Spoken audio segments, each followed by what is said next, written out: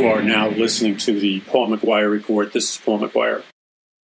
On today's edition of the Paul McGUIRE Report, I want to take a deep dive into the entire planetary upheaval, the planetary transformation that's going on right now.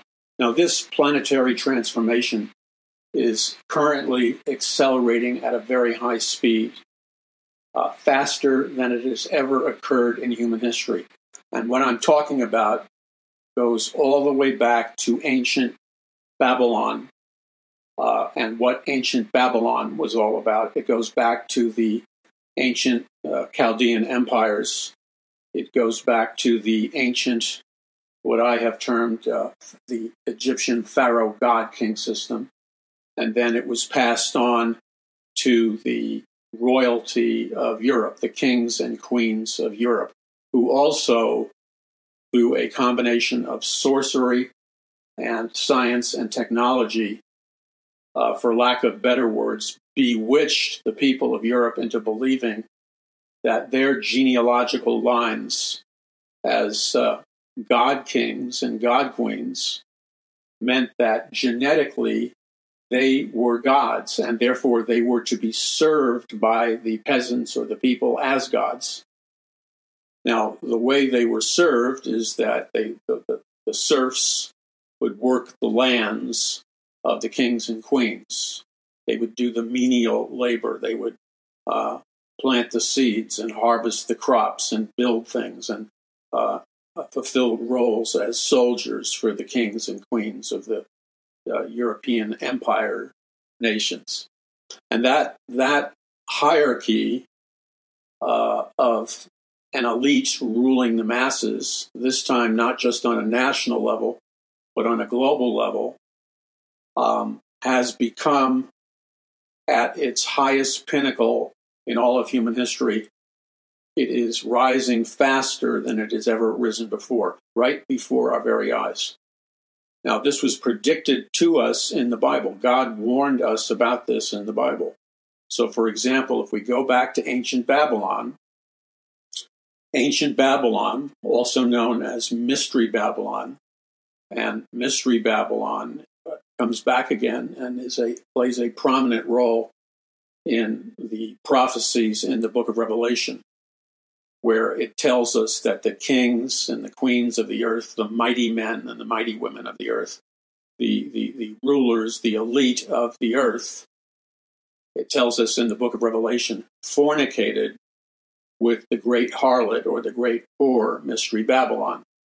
So what does that mean? Well, you have to master the meaning of what the Bible is actually saying versus some assumptive interpretation on your part. So essentially what the Bible is saying is that earthly kingdoms, earthly rulers throughout human history that have risen to the top of the pinnacle of power and wealth and control, etc., they may have been incredibly talented. I'm not saying that they weren't, but the root source of their power, the root source of their ability to acquire massive wealth and riches and armies and things of that nature, that pipeline between the rulers of the earth and inexhaustible resources could be described as a supernatural pipeline. It transcends a mere monetary policy or merchant ruling class inactivity. What's happening is, and we really have to understand this, because if we're going to be naive about this, we're going to fail in our assignment to fulfill the Great Commission, which is to win souls for Jesus Christ on a global level, to make disciples of all nations, and to go into all the world and preach the gospel. That can only be done by also tapping into a supernatural pipeline of energy, of supply, of resources.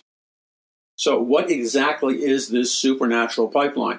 The supernatural pipeline is essentially a portal from the unseen dimension, or the dimension of the invisible world.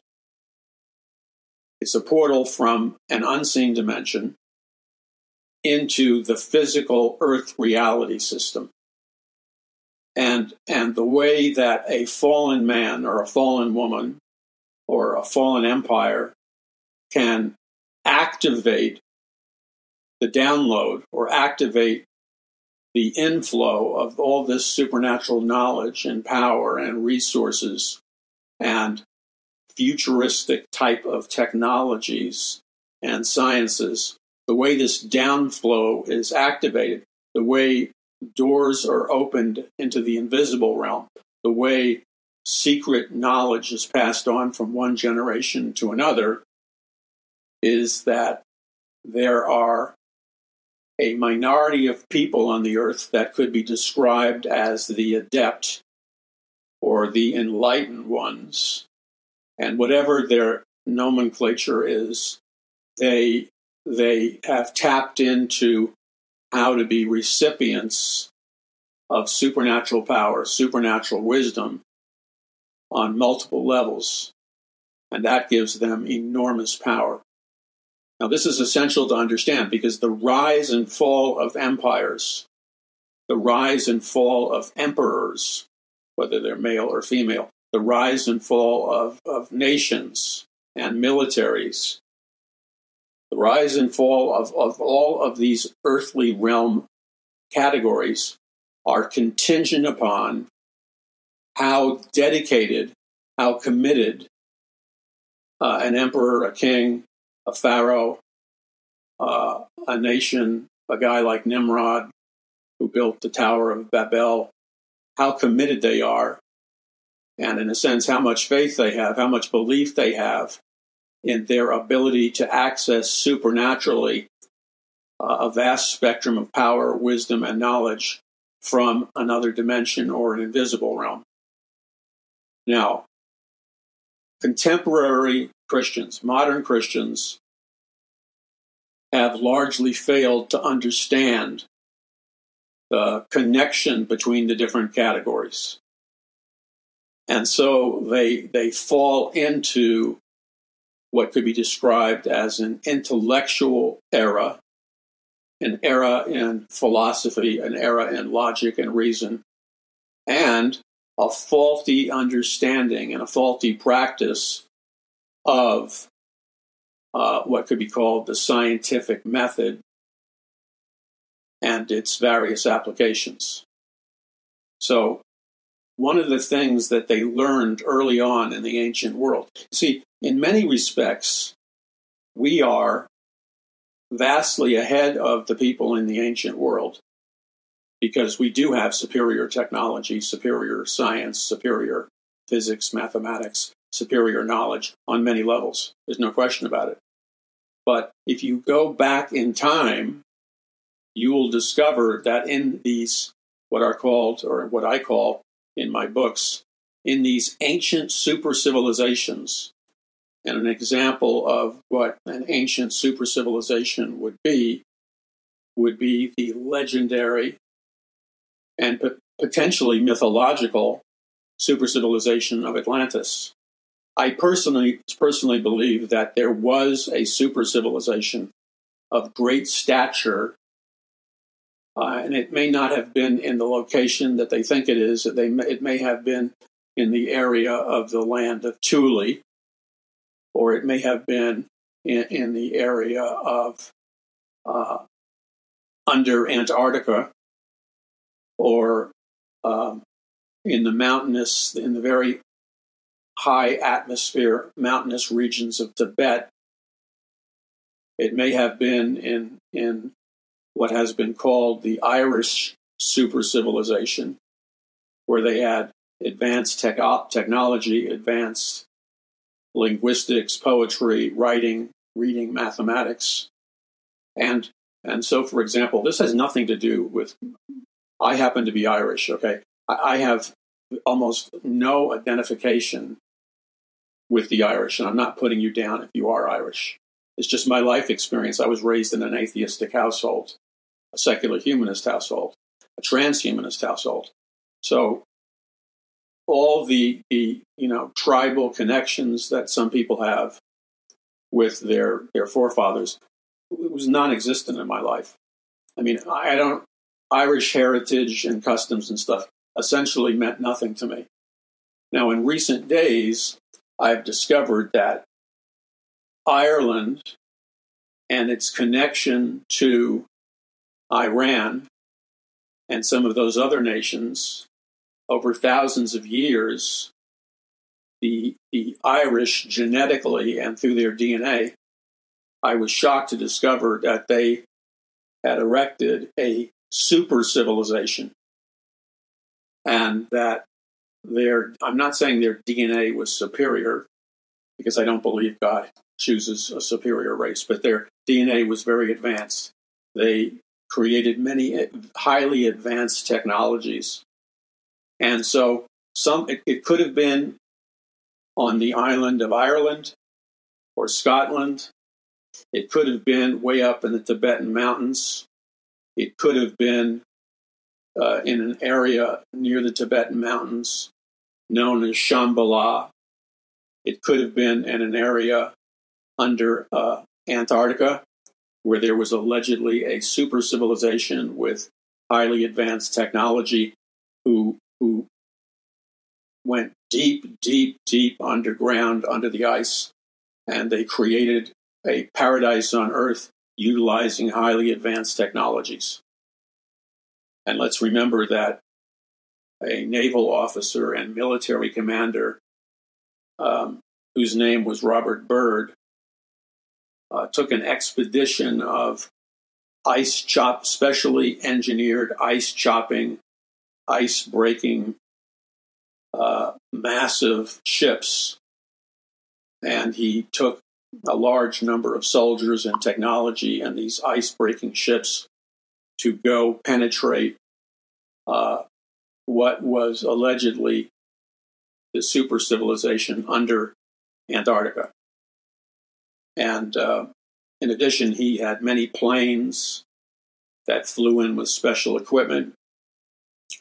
They filmed their research and their expedition, and they discovered, and these volumes, these films, these notes from Admiral Byrd, where he discovers and he flies into this deep underground super civilization with these crystal-like cities glowing with light. And then they were attacked. Admiral Byrd was attacked heavily by German scientists and German military flying what would have been the equivalent of flying saucer technology, flying machines. They were attacked by these UFO flying machines developed by the Nazi scientists. And they were zapped with these like directed energy beam weapons and laser weapons. Now, in addition to that, Hitler was deeply involved in the occult. The Nazi scientists were deeply involved in the occult. And so what the Nazis discovered was that the primary energy source that was being utilized deep under the ice of Antarctica was known as the Vril Force, VRIL, and the land of Vril. And in this whole, to some people, it's an allegory or a mythology. To some people, it's real. Apparently, as the reality goes, or equally apparently as the legend goes, Hitler financed an around-the-clock program to go deep under the ice and build super cities and discover the super cities that existed under the ice of Antarctica. And he also had a fleet of submarines, which he sailed deep under the water from Germany and from like the Scandinavian nations. He sailed fleets of submarines deep under the water, deep under the ice, and then brought them up to the surface in a spectacular-looking world, a spectacular-looking civilization, which he reached through submarines. And the energy force that the Nazis kept tapping into was called the Vril force. And the Vril force emanated this greenish light, and it could be used as a healing energy, as a weaponized directed energy beam technology. The Vril force could allegedly heal people from all kinds of diseases. It could allow people to go into different dimensions. It could allow people to go back in time or fire directed energy beam weapons. And there was a whole vast spectrum of healing energies that the Vril force could heal people of diseases and other such things. So Byrd got his hands on this and filmed it and got evidence of it, but it was suppressed by the President of the United States and the U.S. military and the European nations. Now, the critical thing to understand is that the reason the Nazis almost conquered the world and established the Fourth Reich in World War II is that Hitler and all these Nazi scientists, the Nazi mind control scientists, the Nazi rocket scientists, and the Nazi genetic scientists were creating these new powerful and forceful inventions that relied on the almost infinite power of what was called the Vril force. And then under a highly secret operation known as Operation Paperclip, which included Wernher von Braun, the famous Nazi rocket scientist. Wernher von Braun was the founder of NASA. There are films of national TV shows with the Nazi scientist Wernher von Braun and Walt Disney appearing in programs together. And Wernher von Braun launched the NASA, or the U.S. rocket program. In addition, borrowing from Rockefeller-funded laboratory research in Cold Spring, New York, the Nazis rediscovered through their genetic scientists, they began to genetically engineer men and women with the goal of making them a master race. You know, one of the most powerful master races ever to inhabit planet Earth. And they were brought here to the United States of America. And we have to remember, when we study the background of Wernher von Braun, that he was not just a high-level Nazi scientist, a rocket scientist, but he was a high-level mind control scientist and a high-level genetic scientist. And he was among Hitler's highest-level generals. He was at the very top. But then he came to the United States of America, where they replicated this massive operation,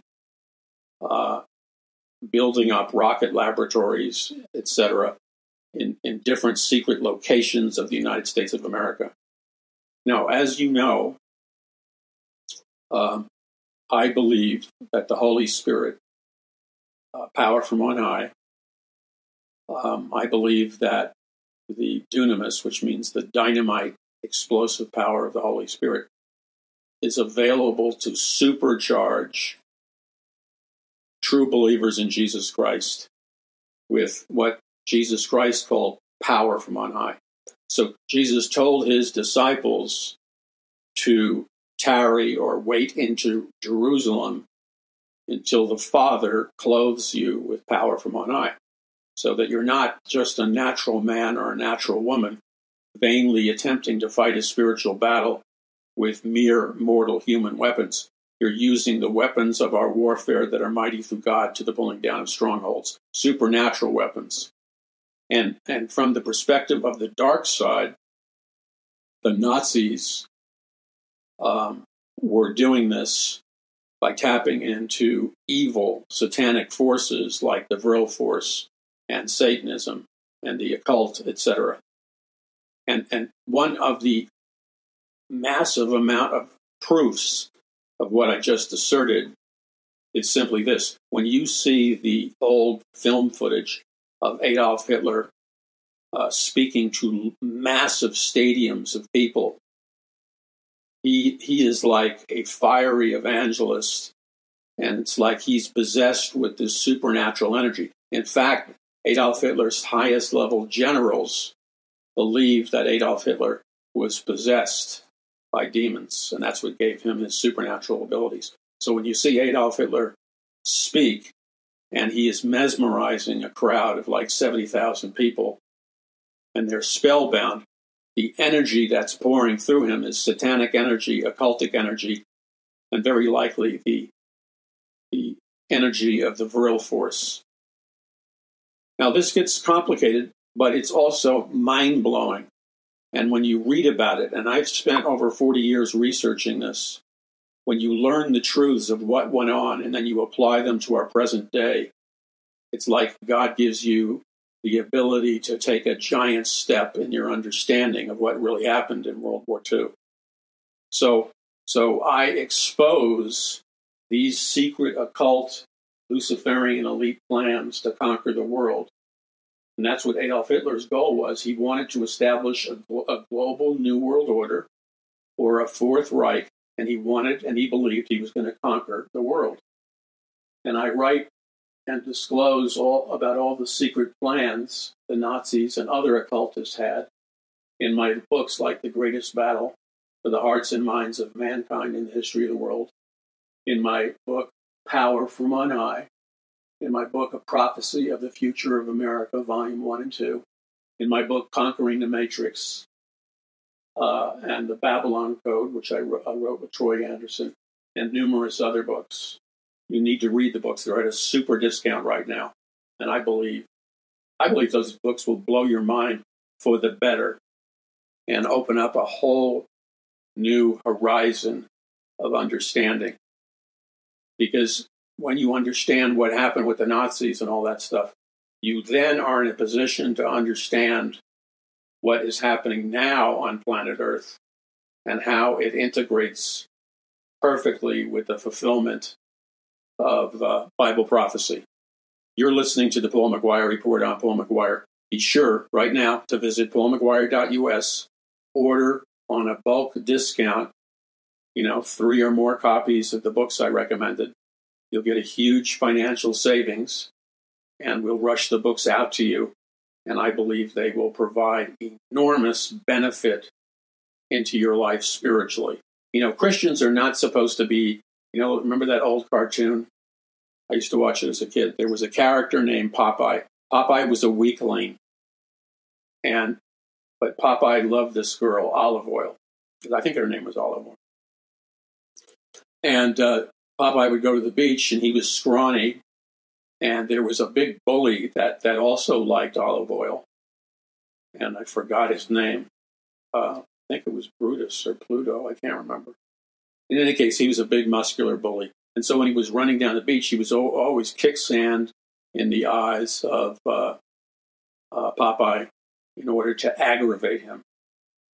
Now, this film actually was made by the military to communicate a message. So Popeye got tired of being beat up on. It's really what Christians should be tired of in the United States of America. Christians should be very tired of being the victim, the punching bag, and Christians should be long overdue tired of being beat up on. So the military financed these movies, and you'd see them in movie theaters and stuff. And Popeye had a secret weapon. If Popeye would faithfully eat his spinach, which he could easily get out of a can of spinach in a can opener, if Popeye would gulp down a can of spinach, it wouldn't be much longer when Popeye would become kind of like Superman. He would be super strong, super tough, a super fighter, and he would be fearless. And why? Why was that? Because he ate his spinach.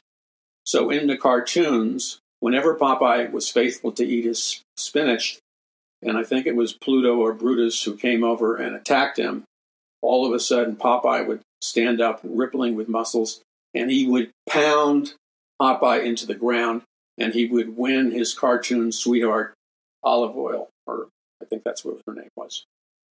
But what gave him the power to punch the living daylights. See, back then they weren't worried about zero tolerance and stuff like that. What would give Popeye the ability to punch the living daylights out of the bully was if Popeye ate his spinach, he had the supercharge of energy he needed to pound on Pluto or Brutus. Now, it was a very funny, humorous way of communicating a message. But the military backed these films because they understood the importance of nutrition in maintaining your physical strength, your mental clarity, and maintaining a high energy level. And the military understood the value of nutrition, and the military understood that when a person like Popeye is faithful to eat his spinach, he's getting a massive amount of green leafy vegetables into his body. And the green leafy vegetables like spinach, even when it's in a canned form, fires energy, nutrition, strength, mental clarity, boosts the immune system. Spinach is like chlorella or wheatgrass or some of those green leafy supplements. It energizes you, and it makes you super strong, and it builds muscles, and it builds your brain. So the military pumped out these movies, and it got, all of a sudden kids and soldiers across the United States were finally eating their spinach. So in that kind of sarcastic cartoon presentation, a message was being communicated. But the message, I believe, went deeper than that. Yes, if you eat your spinach, you're going to be physically and mentally tough and strong. But also, eating your spinach serves as a parable of what happens when an ordinary Christian who might be defeated and weak and cowardly and fearful, when an ordinary Christian eating an ordinary diet is victimized, is bullied, loses battles left and right because he or she is seriously deficient in eating green leafy spinach. Now that is, in my opinion, a parable of the power of the Holy Spirit. So simply substitute the dunamis dynamite power of the Holy Spirit with eating your spinach and green leafy vegetables. So pretend that when you see Popeye or whoever eating his spinach, that's the same thing in a parable form as if Popeye was worshiping God and God filled him with the power of the Holy Spirit. So let's make it synonymous for the purpose of a parable. Popeye becomes a muscular Superman who pounds the living daylights out of the bully as long as he eats his spinach. The Christian, who might be normally weak and fearful in their normal human flesh, when they're filled with the power of the Holy Spirit, which is the dunamis, the dynamite power of God, all of a sudden they're transformed into a muscular, ferocious warrior because they're relying on the power of the Holy Spirit to produce the victory in the battlefield. Really simple message, but it's revolutionary. And this is why this message is so important at this particular time. The Christian culture, the so-called Bible-believing Christian culture, the evangelical culture, has unfortunately detoured down a pathway of error, spiritual error, and it is attempting to win the greatest spiritual war in the history of mankind by inadvertently relying upon the very limited power of the human flesh, the very limited power of men and women trying to do it on their own strength or willpower, and just in general, the limited power a Christian has in a spiritual war fighting the devil and demons. You're going to find out that you run on empty really quickly if you're relying on your limited human power versus doing what God tells you to do, which is by faith, you're to open yourself up in worship to God. And as you worship God, you open yourself up to be filled to overflowing with the power of the Holy Spirit, to receive by faith the dunamis dynamite power of the Holy Spirit. And when by faith you receive the dunamis dynamite power of the Holy Spirit, all of a sudden you receive power from on high. You're clothed with power from on high. It's just like you were Popeye and you finally decided to obey God and eat your spinach. The battle is turned around. You become victorious to the degree that you're relying on the supernatural dunamis dynamite power of God. I mean, that's so simple. It's so simple. And if you do that, you're going to see things happen in your life that you never saw happen before. Look, let me share some things with you personally. The last thing I ever thought I would ever be in my life, ever, the last thing I'd ever thought I would be a minister of the gospel of Jesus Christ, supernaturally called by God for the ministry. The last thing I ever thought I would be a internationally recognized Bible prophecy teacher, Bible teacher, and someone who ministers in the power of the Holy Spirit and somebody who walks in the power of the Holy Spirit. This was the last thing I ever conceived for my life. But I remember in the early days of my ministry, I made the mistake that most Christians made. I attempted to win spiritual warfare. I attempted to win spiritual battles. Yeah, I prayed spiritual warfare prayers. I prayed. I renewed my mind with the Word of God. I did that. And I saw good results. But I didn't see awesome results. I didn't see the dunamis dynamite power of God literally rip through me with a lightning bolt-like force, demolishing the demonic powers. And so I learned something. You don't win the spiritual battle by your willpower. You don't win the spiritual battle by your relying on yourself or relying on the flesh. What you do is by faith. This is how I used to do it and still do it when I would minister at a major conference to thousands of people at a time. Or I would travel overseas to Paris, France, or Kuala Lumpur, Malaysia, or other places. And I would minister to, 25,000 people at a time or more or whatever. And the spiritual battles in those areas were so ferocious, I couldn't possibly win them on my own strength. So I learned the principle of that before a conference as best as I could while flying on planes, while traveling in cars. I would try to sleep, nap, half awake, half asleep, but I'd always be communing to God. I would always be in intercessory prayer, lying on the bed sometimes for hours with my face in the bed at a major conference hotel. I would be, by will, soaking in the power of the Holy Spirit through intercessory prayer, confessing my sins before the Lord, so I didn't want there to be any blockages in the power of God moving through me. I would bind the demonic. I would ask God to fill me with His supernatural power. I would ask that the devil and his demons would be bound in the conferences. And in other words, what I'm telling you is I would win the spiritual battle beforehand by waging war beforehand in the heavenlies. In other words, I wouldn't fight the spiritual battle in the physical realm right then and there while I just stepped into the physical realm. That would have put me at a loss. I learned that I had to win the spiritual battle by fighting with spiritual weapons before I entered the physical realm. I had to make sure that I was clothed with power from on high, that I was filled with the dunamis dynamite power of the Holy Spirit before I entered the physical battlefield.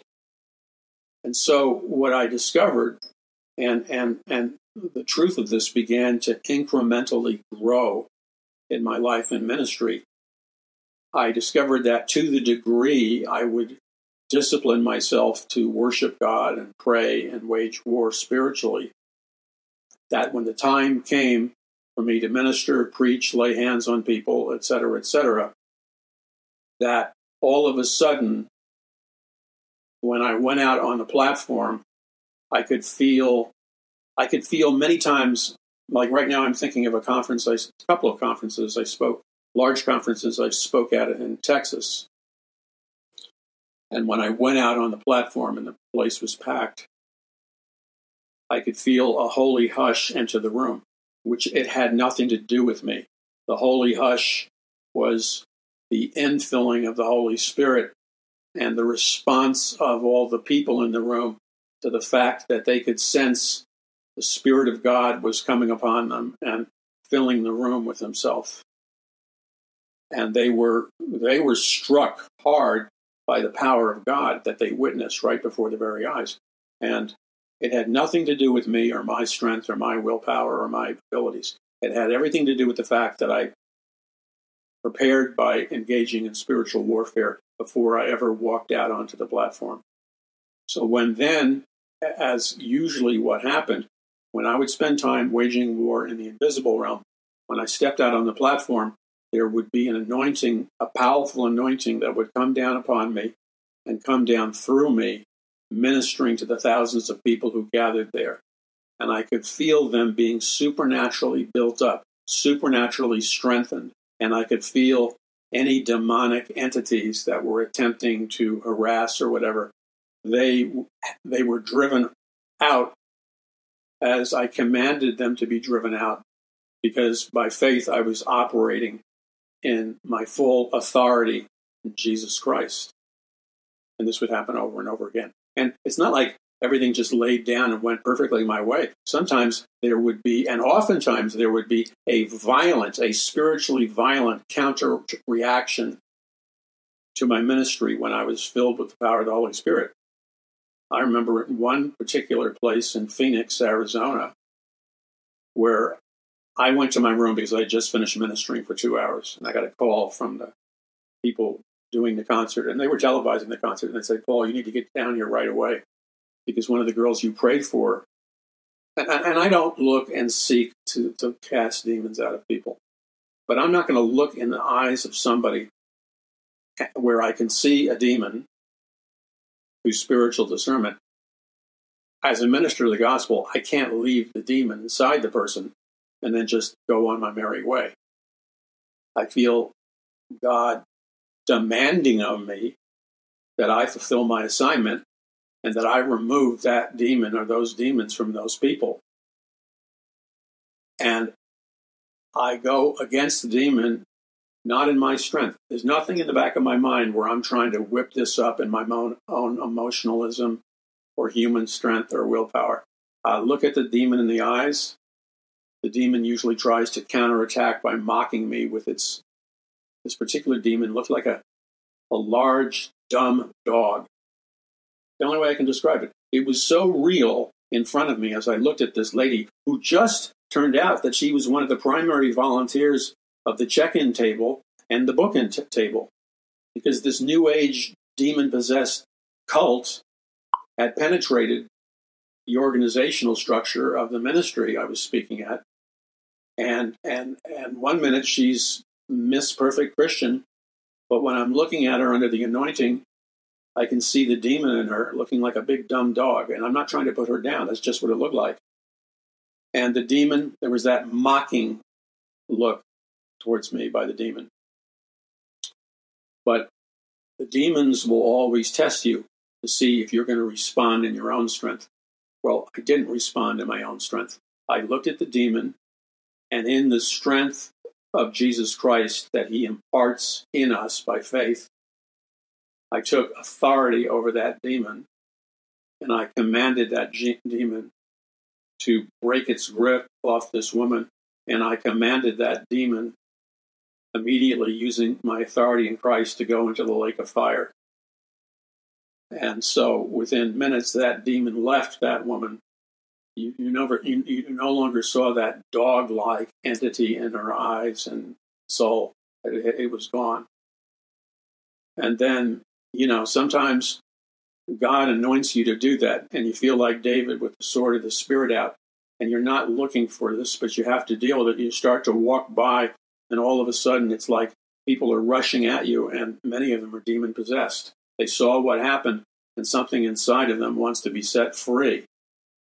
And so I would keep moving, but my faith in the supernatural power of God was now enhanced and supercharged in me.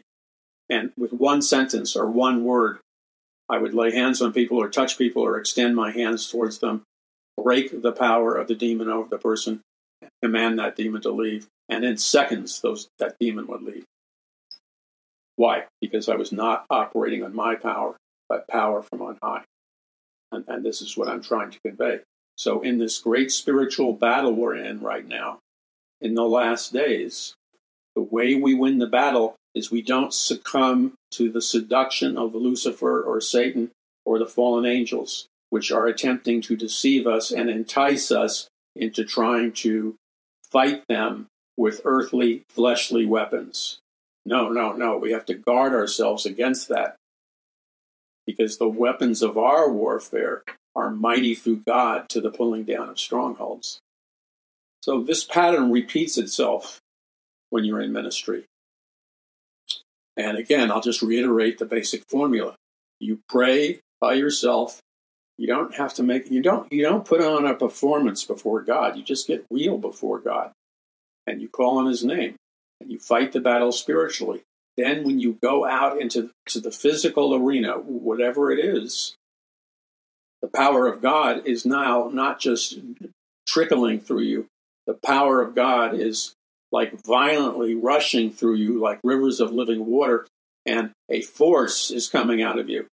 And that force is the force of the Holy Spirit, the dunamis dynamite power of God. And so when demons, people who are oppressed, when strongholds are coming your way, the anointing of God is flowing out of you with such power that any demon that tries to interfere with what you're trying to do in the name of Jesus, it's like you take an invisible spiritual hammer and you crack that demon, you break its spinal cord, and you paralyze it, and then you keep moving forward, delivering people one after another. And sometimes, I remember in Kuala Lumpur, Malaysia, which was the central, very sophisticated, highly Muslim city, business district, and there was, 5,000 or so pastors from all over the world, Malaysia, Thailand, and places like that, Indonesia. And so I asked the host, should I pray for all these people? Because there's a lot of people. Praying for 5,000 people by yourself is a task. So anyway, I was anointed, I was prayed up, and I just would move through the lines of, these were all ministers and ministers' wives. So I would move through the lines of people, placing my hands on their head or my hands on their chest. And, I don't look for a circus. I don't look for showmanship. I don't look for flamboyant stuff. But I'll just tell you this. Every single person that I put my hands on, the power of God hit them with force. I don't manipulate people. I don't shove people. I don't push people. I don't psychologically play games on people's heads. Either God does something through me or I don't force it, because it's disgusting and it's heretical and it's disingenuous to fake the anointing. If you're walking with God, the anointing will flow through you. And thousands of people were filled with the Holy Spirit, bondages were broken, and a revival fire was set ablaze in a militant Muslim-controlled nation. And hey, look, in the flesh, I don't consider myself some great hero in the flesh. I remember flying into the Kuala Lumpur airport, and when you go into the airport, there's this large room, where all the flights are departing. All the women managing the gates are wearing the burqas. Then there's males that are soldiers carrying heavy, AK-47 type assault rifles. And then there are these gigantic signs that say things like, the penalty for bringing drugs in is death. I mean, that's scary. The penalty for bringing drugs in to Malaysia is death. A giant sign. And the other giant sign said something like, the penalty of handing out religious, non-Muslim religious literature or Christian literature, if you try to save people or hand out tracts or whatever, it said in giant letters, again, in a similar way, the penalty is death. Now, that's hard for us to think about as Americans, but they meant it. So they had a guy who was kind of like my driver, but I was warned because he was a hardcore Muslim. And I was warned by people hosting the conference that under no circumstances was I to witness or try to convert to Christ my driver or any of the Muslim assistants or coordinators under no circumstances. And part of me, is tempted to violate that and, try to play Brother Andrew, who used to smuggle Bibles into communist nations. But I'm not Brother Andrew. I don't carry Brother Andrew's anointing. So let's get that straight real quick. I'm Paul McGUIRE, and I can tell you right now, I may have many anointings, but I don't have Brother Andrew's anointing.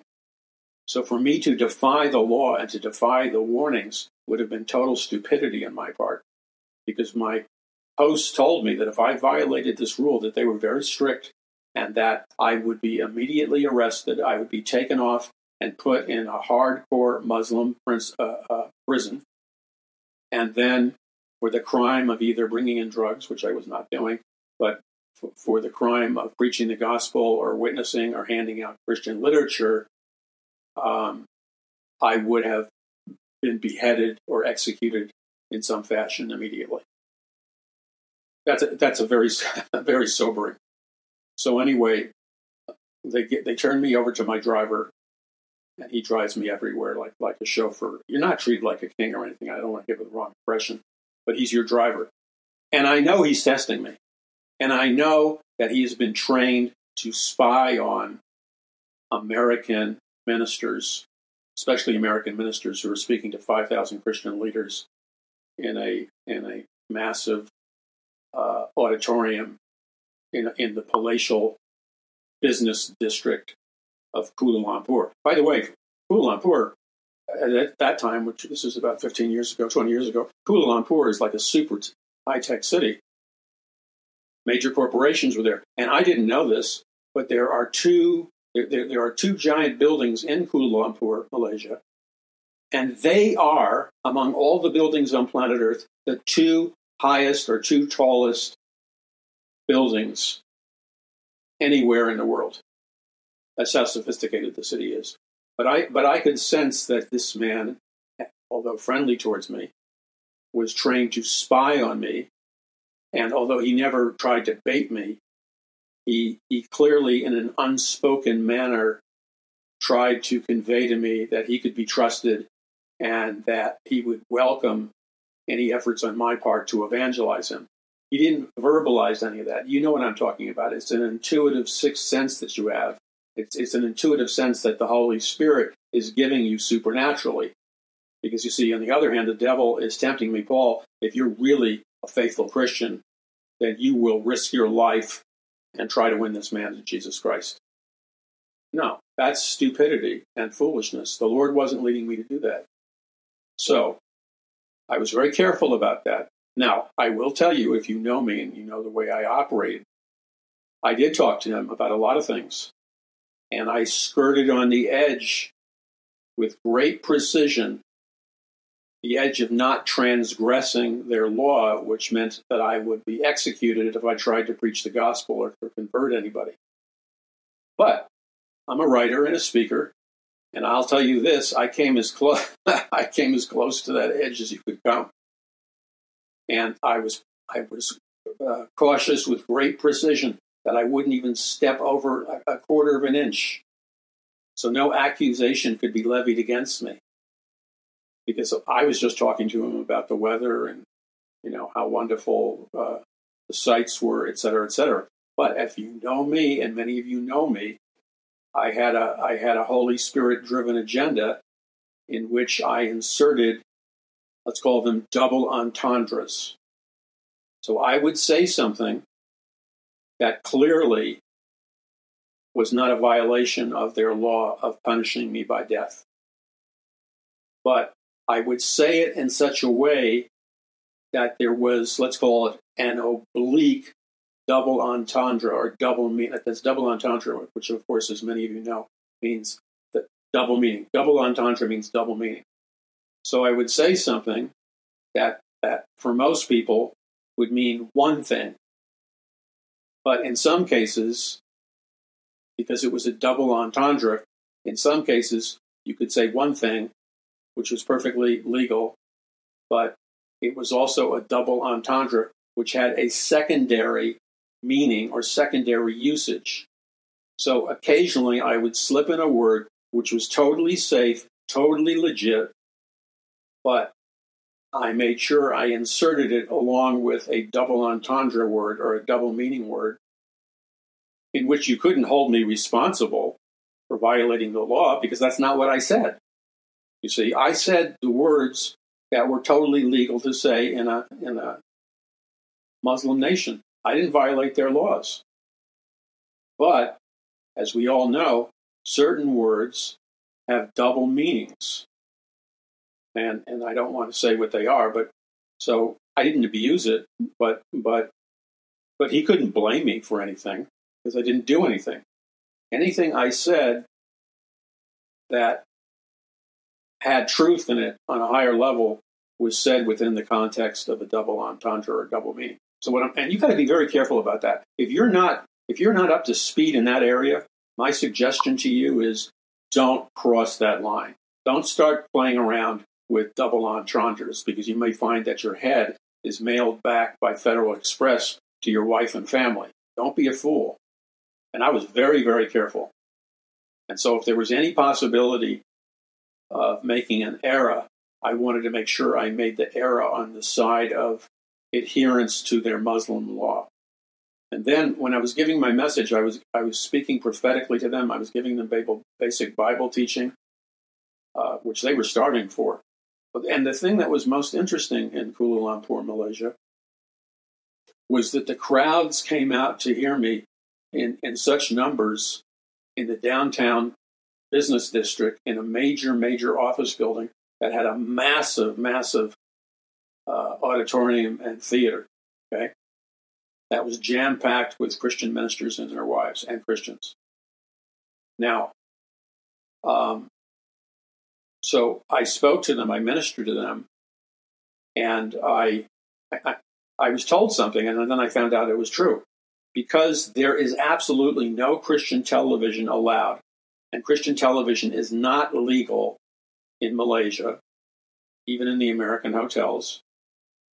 You can. This is the thing. Like they have like 3 television channels. Most of them are playing Islamic prayers, Islamic, teachings, the principles of Islam. So it's constant Islamic doctrine bombardment on the channels. Okay, no Christian TV, no American TV. But in a very bizarre irony,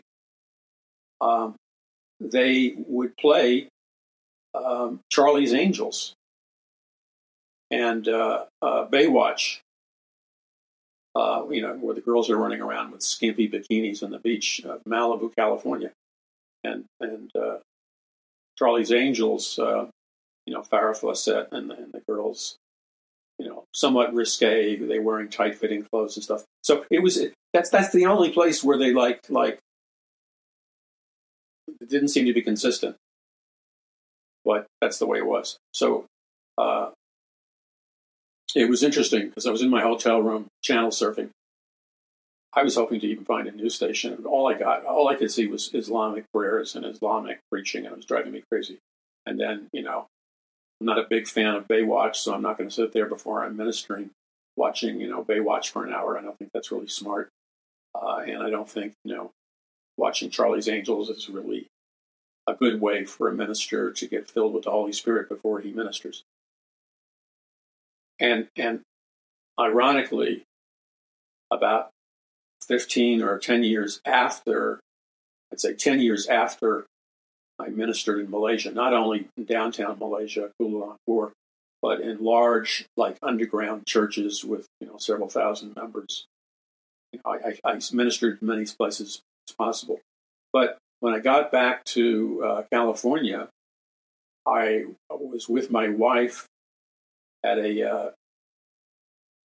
my wife used to go to Taibo, I think his name, Billy Blanks, the head of Taibo. And Taibo is like a hardcore exercise, aerobicize, martial arts kind of thing where the biggest basketball players, the biggest football players, they all go there. It's high-intensity workout like you've never seen before. So we were invited to a dinner sponsored by Taibo and Billy Blanks. And my wife and I kind of wanted to be left alone because we didn't have to be forced to make, social chit-chat. So we sit at a table towards the back deliberately, and they serve dinner and stuff. And it turns out the girl, my wife, is by my right elbow. And by my left elbow, there's a girl. And she turns to talk to me. And to my shock, it was Farrah Fawcett from Charlie's Angels. And I wanted to minister to her. I wasn't afraid of ministering to her. She brought her lawyer. Her lawyer served as her male companion. But I didn't want to get into that whole dynamic of, oh, he's flirting with Farrah Fawcett. No, I needed an open door. I really felt she was hungry, but unless the Lord opens the door, you don't force it. You don't force it, because if God's behind it, you pray and He'll open the door a crack or something. He'll show you, He'll give you an option. And so I regret I didn't fail the Lord, because nothing shook open. But I could tell. So, I mean, she was hurting enormously. Anyway, that's an entirely different story. So in Malaysia, I ministered, and then I knew that there were spies from the I don't know if you call it a dictatorship or a benevolent dictatorship or whatever, but I knew they were spies from the prime minister and head of Malaysia in the auditorium, because there were mover and shaker businessmen in there, as well as ministers from everything. And they of course, the government in Malaysia is going to keep their thumb on the pulse of American Christians coming in, talking to thousands of their Christian leaders. They're just not going to ignore that. So I knew that the large conference rooms were embedded with their agents and spies. And the Lord has always given me like a supernatural radar ability to see that in the spiritual realm. I mean, even before I became a Christian, that ability began to blossom in me. And it stayed with me my entire life. I believe it's a gift of the Holy Spirit. It's a word of knowledge, a word of wisdom, the discerning of spirits. And sometimes the Lord, as I'm looking around the room ministering, many times the Lord, it's like the light will light up a particular man or woman or whatever, and I will know that they're a spy or a witch or whatever. So it's almost like you have X-ray vision. And I'm not exaggerating. This is something that the Lord continually releases in my life. So I knew that there were spies that were especially listening to me to see if I would try to violate the Islamic laws and the laws of Malaysia. And then there was going to be a big crackdown on me or whoever. So I was walking with Holy Spirit diplomacy. I was speaking the truth in love. I wasn't avoiding that, but I wasn't acting like a fool. I wasn't stepping on a landmine. So I knew these spies were in the room. But the Lord then put it in my heart that I needed with the 5,000 or whatever it was, I can't remember, 5,000 or 10,000 pastors at the conference, because we had, sometimes the main room would be so overpacked that it would be televised into another giant room located in the same large office building. And so I was ministering, and the Lord told me that you need to lead the pastors in intercessory prayer for the Prime Minister of Malaysia. Because at the time that I went there, now remember, this is in the earlier days of my research on the New World Order and the international banking control of the world and all that stuff. I was well on my way to understanding all those dynamics. Well, I didn't know it at the time, but when I flew it in, I understood that that a number of the Middle Eastern nations there, specifically Malaysia was being targeted by the international bankers and the International Monetary Fund. Malaysia and its prime minister was being targeted, and I didn't find this out till I got there, by the globalists, because he did not want to submit his independent sovereign government and economy. He didn't want to turn it over to the control of the globalist elite, to the control of the International Monetary Fund, to the control of the international bankers and the Federal Reserve type global banking system. They were putting a hard move on Malaysia and its prime minister, and they were trying to economically pressure him and economically crack his economy so he would fall to his knees and surrender the control of Malaysia's economy and banking to the international and globalist banking system. And I was right in the middle of this, as I discovered. So I felt a real burden to pray for the Prime Minister of Malaysia, his government, his economy, but to make sure the prayer would not be misconstrued as insulting or demeaning. And I needed the utmost wisdom that is beyond my human wisdom. I needed God's supernatural wisdom to guide me in the formation of my prayers, because it was going to be like walking on thin ice on a frozen lake. So I gave a short teaching to the pastors, because at first they were ruffled that I would pray for the Muslim prime minister and the Muslim government. But the Bible commands us to do that. And so I also knew, since there was the spies of the prime minister in these conferences, that it would be extremely important for the local body of Christ there, the local ministers in Malaysia and Thailand and these other nations, that the local ministers, that word got back to the prime ministers that the local ministers were praying favorably for the prime minister and for Malaysia, and that they were asking God, that the Christian ministers were asking God to bless Malaysia and the prime minister financially. I felt it was a very important thing to do, like in the strategy of the prophet Daniel. So I led them in a prayer, and we began with worship and praising God.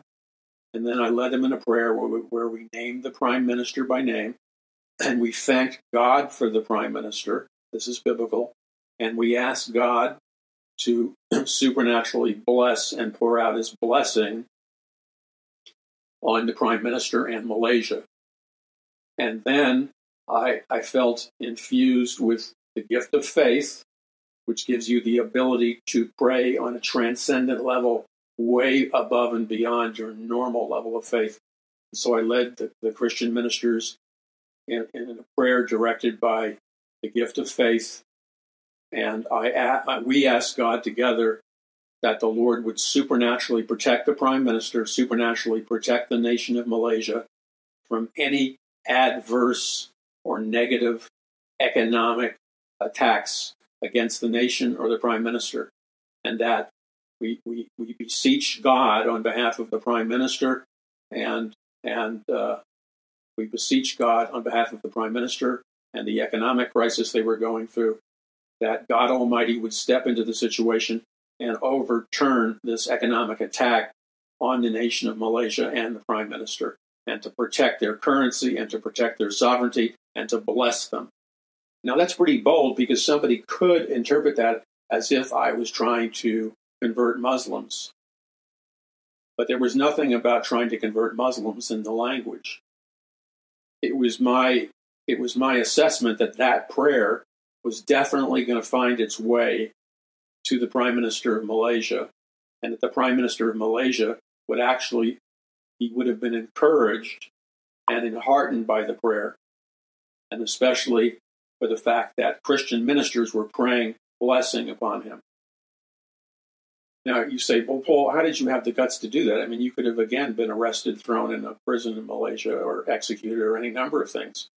Or they could have thought you were a CIA agent or something, which happens all the time. Well, and the point of this is not bragging. The point of this is sharing with you how the Lord grooms you and trains you for ministry in areas that seem to be impossible.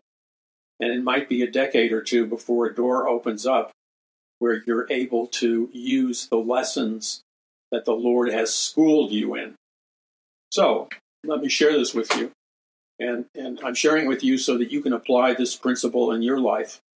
Because if you do apply this principle in your life, you will discover a supernatural release of God's supernatural blessing with authority when you pray, wherever you go, wherever you travel.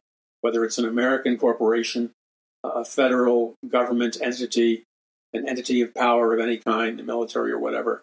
The Lord will walk with you in power if you choose to walk with the Lord in humility and wisdom. Okay, when I come back, I want to share with you the secret of opening this door of power and the miraculous in the highest levels that's available to you by God. So, take advantage of the super financial discounts, save money, go to paulmcguire.us, that's paulmcguire.us. Get yourself trained. You can get yourself trained to be, your typical evangelical pastor and play it safe.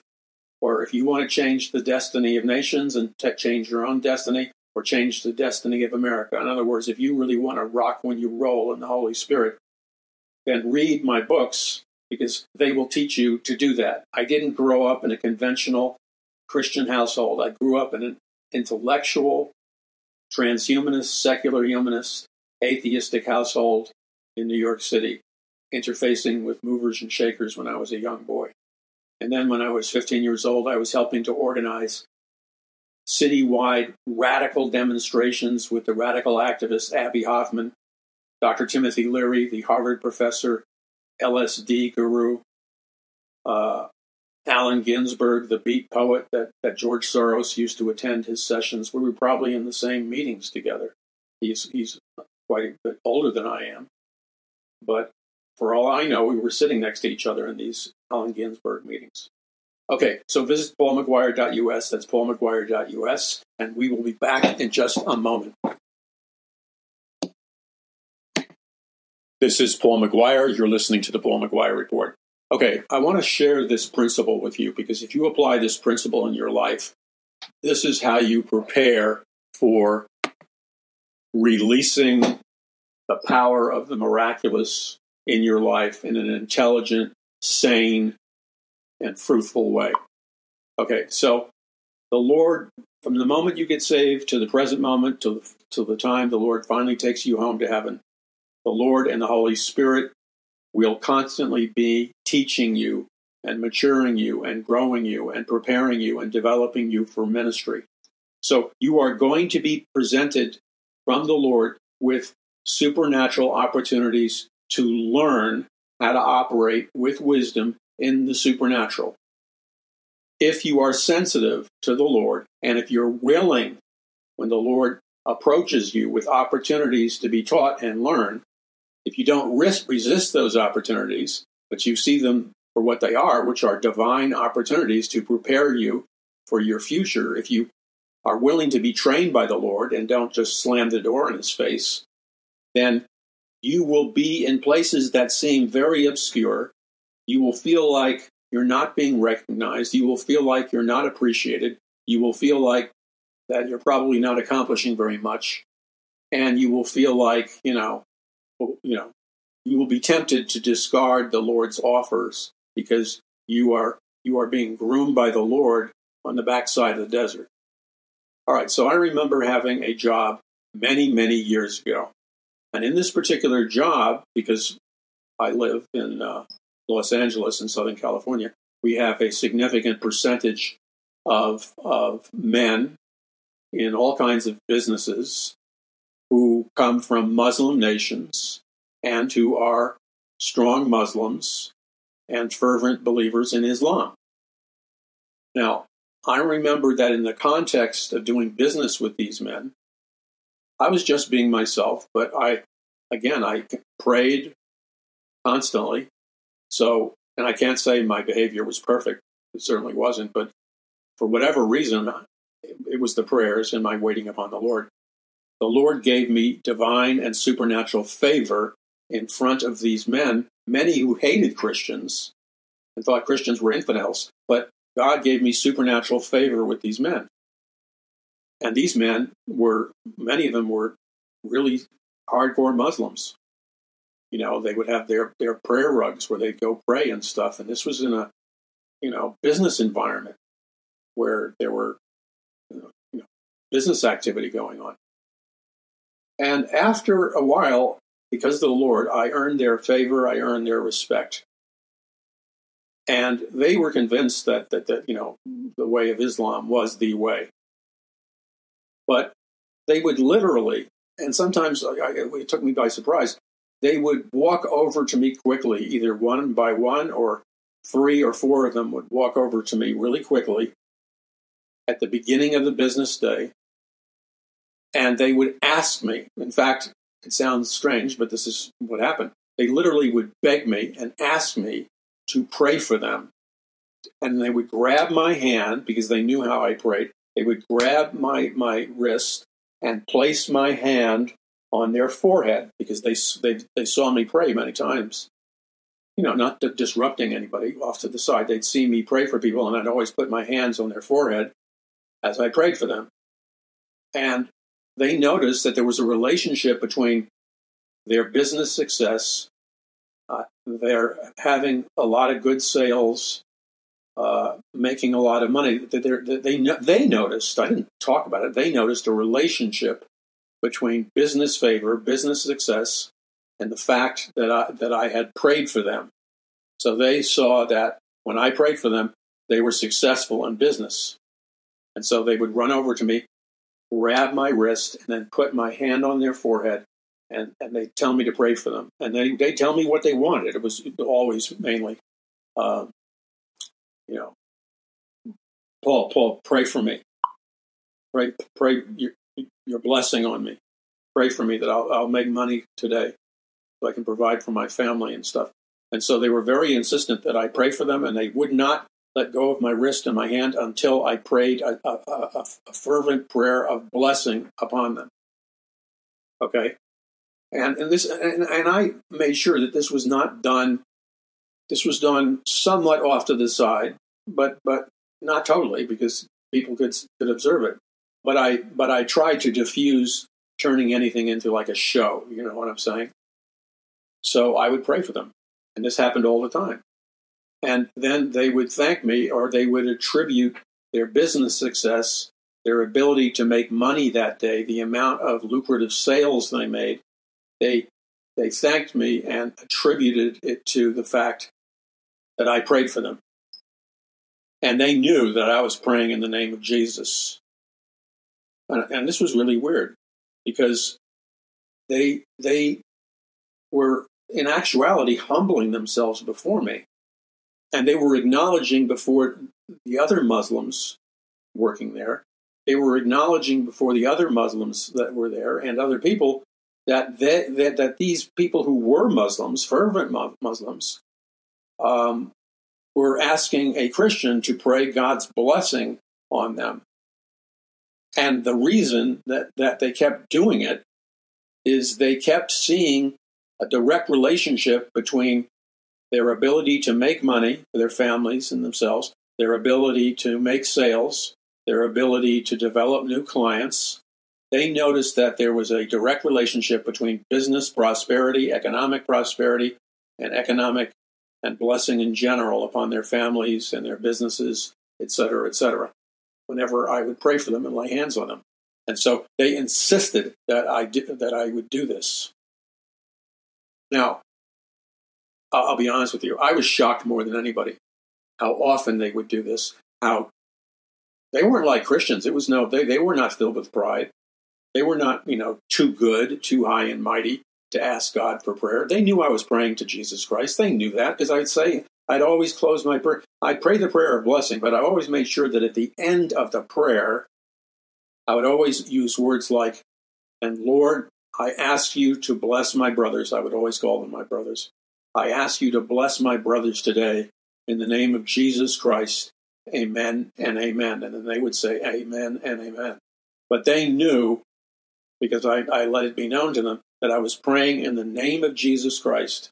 And then I would add, I wouldn't overdo it, but I would insert little things like, Lord, we thank you that you are the source of everything that we need, that you can prosper us, and that you can provide us with everything we need. So we come to you, Lord, right now in the name of Jesus Christ, asking you to meet all the different needs that we have according to your abundance in Jesus' name. And so they knew it was Jesus. And so I just want to share that with you, because this was a ministry where I wasn't getting any ego strokes. I wasn't being platformed as some big shot. I had nothing to gain in terms of making a name for myself or selling books or whatever. None of that meant anything. Nobody knew what was going on except for me and a sizable percentage of fervent Muslims who wanted me to pray for them. So I considered that like a pure form of ministry because I wasn't getting anything out of it. And quite frankly, I didn't want to get anything out of it except God's blessing.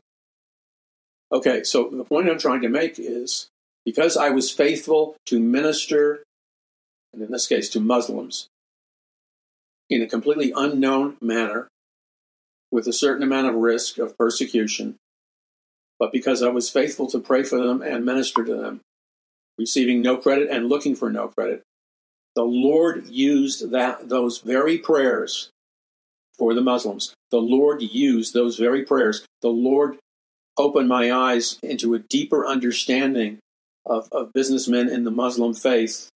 I got a deeper understanding, and all of that educated me in a deeper way, prepared me in a deeper way, so that when I was flown by Christian ministers to conduct, a crusade, a series of major conferences to Muslims and Buddhists in downtown Kuala Lumpur, Malaysia. The reason I could pray for them in Malaysia, the reason I had the boldness to pray the way that I prayed for the Prime Minister and everything else, all the things that I was able to do, the Lord equipped me and trained me and showed me how to do it when I was taught in America in a very obscure, unknown way. I didn't even know it, but the Lord was preparing me for the day where I would be in Malaysia ministering to, over a 3-day period, 15,000 people, ministers, businessmen, pastors, their wives, etc. And the reason I had the confidence to pray for the Prime Minister and people of different faiths is because I had done it before and I knew what they would receive and what they wouldn't receive. And they told me when I was ministering to them in obscurity in America that it was okay, that they would receive the prayers of a non-Muslim, but they couldn't do other things with a non-Muslim. So what I'm trying to say to you is, the Bible says, don't despise the day of small beginnings. These are the little side streets the Lord's going to take you down in your life as he prepares you for what he's going to call you to do. And that could be anything. Don't despise the day of small beginnings. The things that seem obscure, the things that's when it seems like nobody's watching what you're doing, and don't get all hung up about who gets credit for this and who gets credit for that.